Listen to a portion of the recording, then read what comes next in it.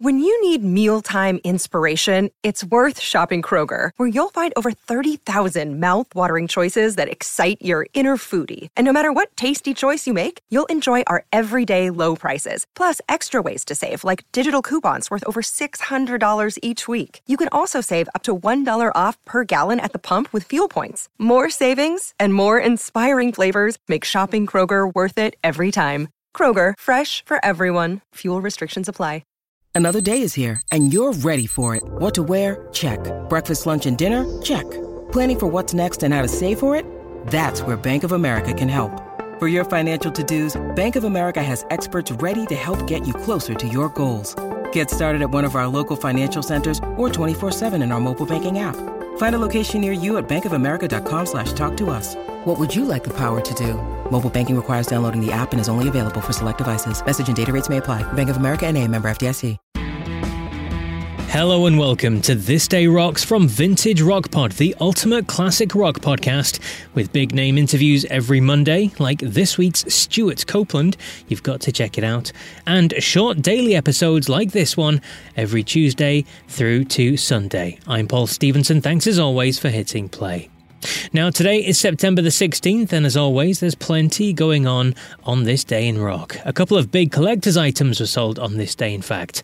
Starting back in 2013, when a souvenir booklet from the 1967 Monterey Pop Festival, signed by Jimi Hendrix and 3 of the Mamas and Papas, sold for just $6,500. That's pretty cheap if you ask me.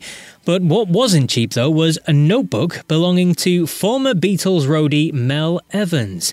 Now, this notebook contained the lyrics, I'm assuming the original lyrics given the price, to Hey Jude. Anyway, it was sold at Sotheby's for £111,500. Wow. And to look at the birthdays today, I'm delighted to say that it's a happy 74th birthday to former guest of the show. In fact, the very first guest on the show, Rock and Roll Hall of Famer with the Small Faces, the Faces and the Who, Kenny Jones. Huge happy birthday, Kenny. And I believe we should all live by his wise words. You take care and don't catch anything that's horrible. Indeed. But for the focus of today's show, we're looking at the very sad passing of a pioneer, an icon, 45 years ago today. Yes, on this day in 1977, Mark Bolan died after a car his then-girlfriend Gloria Jones was driving crashed. He was just 2 weeks short of his 30th birthday. Mark was one of the pioneers of the glam rock scene of the early 70s. In fact, many point to him wearing glitter on his face while performing Hot Love on Top of the Pops as being the beginning of the movement. And indeed, music critic Ken Barnes wrote that Bolan was the man who started it all. With T-Rex, Bolan had a run of 10 consecutive singles that all went top 5 in the UK. 8 of those were number 2 or higher, 4 of them number 1s. Plus, they had a number 1 album too in Electric Warrior. Now, when it comes to Mark Bolan and T-Rex, there's one man who's as big a fan as anyone I know. Former radio presenter for decades in Scotland, Mr. Ray Atkinson. There are key moments in time that register with us and imprint themselves indelibly on our memories. For some, it will be where they were and what they were doing when man landed on the moon. More recently for others, it'll be where they were and what they were doing when they heard the news of the Queen's passing. I've got 2 such musical memories, and in between them, a flurry of record buying and an awakening of interest in popular music that lasts to today. And it encompasses more genres than that we've got time to discuss just now. It's 1971. It's a Saturday. I'm at the cinema. They're playing music as we wait for the main feature, and I hear for the first time T-Rex's Jeepster. I can't remember the film I saw that day, but I'll never forget that song. 6 years later, again it's a Saturday. I'm at boarding school and I hear on the radio that Mark Bolan has died the previous evening in a car crash.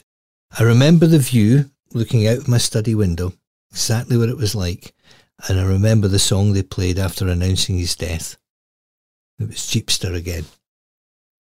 In those intervening years, the music of Mark Bolan led me to appreciate David Bowie, Roxy Music The Damned, Steve Harley, all contemporaries of his. And I discovered, or should I say rediscovered, the Beatles. Learned to appreciate prog rock giants, yes, as well as the artists that influenced Mark himself, Eddie Cochran, Chuck Berry, Bob Dylan, and the blues giants like Leadbelly, John Lee Hooker and Bo Diddley. I've amassed almost everything he recorded, except for the countless greatest hits packages, unless of course they contain some alternative take or a rare bootleg that I didn't have. Currently, I am working on replacing all the CD recordings I have of the early Tyrannosaurus Rex and John's Children's EPs with vinyl copies. Mark Bolan's music was the soundtrack of my early teens, and every time I hear one of his songs on a streaming playlist or an oldies radio station on the internet, I am instantly transported to a time of big hair and big flares. And yes, I had both. And it makes me smile. By the time I started working in broadcasting, Mark had been dead for nearly 15 years. But I was amazed by the number of musicians I interviewed that had been influenced by him. Then there was those that did covers of his songs. There was Morrissey, Guns N' Roses, Adam Ant, Def Leppard, U2's Bono even. The list goes on and on. Now, I wouldn't call myself an obsessive fan. There's no tattoos or children named after characters from his many poems. But I do, as a result of being a fan of Mark's songs, appreciate and enjoy such a varied range of music that I owe that elfin-like rock star a big debt of thanks. I cannot believe it was 45 years ago today. Mark Bolan, as we fans like to say, thanks for the memories. And a huge thank you to Ray Atkinson for sharing his memories of Mark Bolan with us. But that's it for September the 16th then. I'll be back tomorrow to honour a former guest of Vintage Rock Pod, one of the most outlandish we've had on the show, whose birthday it is. But until then, take care.